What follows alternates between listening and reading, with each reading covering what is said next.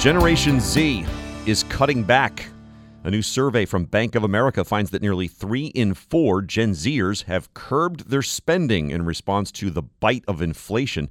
Here's how from Dan Divizet, reporter at USA Today. Dan, explain. It kind of fascinated me to imagine this is a generation that was born since 1997, and so they literally had not seen inflation, in any real significant measure until very recently. So inflation is a new thing to them. So are really high interest rates. Us older people have had those things in waves in the past. But this generation, it's new to them. And as a result of that, they are cutting back. All right, cutting back how? Well, they're spending less money.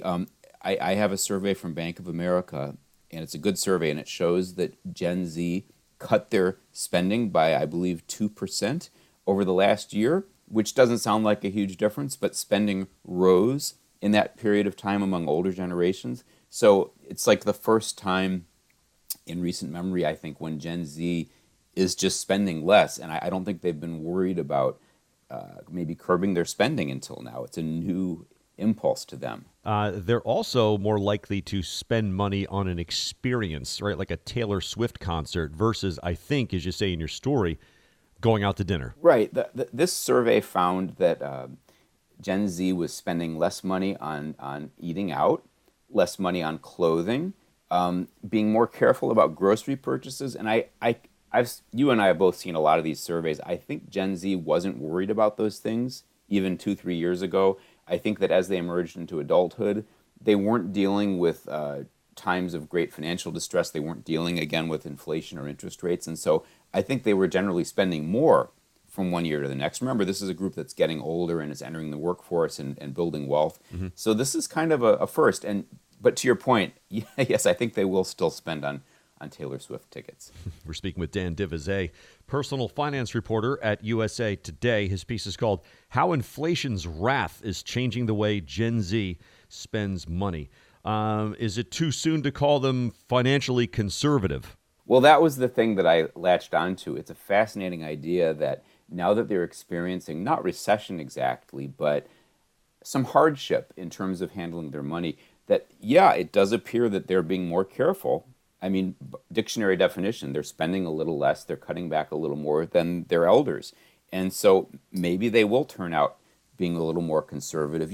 I'm in Generation X, and Gen X was shaped into a little bit of conservatism financially by the Great Recession, which we lived through.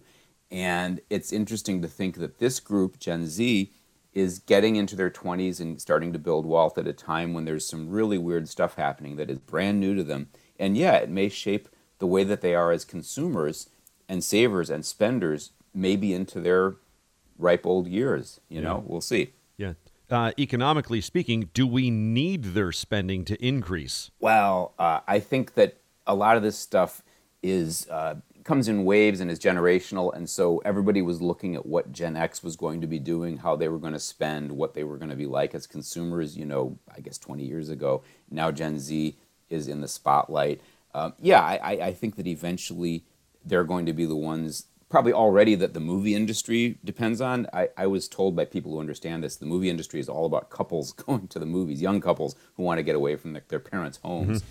But in years to come, sure, they're going to be the ones spending at the big box retailers, spending on Amazon. So sure, that group has to be the future for any big corporation that's trying to make money. Yeah. Anything else that stood out as you were combing through the survey?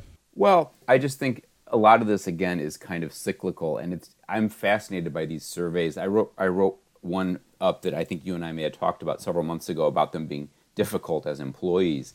And this stuff is really funny because my generation was considered difficult in their day. Young people entering the workforce, young people are young people and they behave in a certain way. And I'm just fascinated as people try to define this generation. And we're trying to, I'm hoping journalists are trying to do so respectfully because it's a young group. They're emerging into adulthood and we shouldn't be making fun of them. But it's fascinating looking at their traits and how they're emerging into sort of older adult. Agreed. Thanks, Dan. Dan Divizet, reporter at USA Today.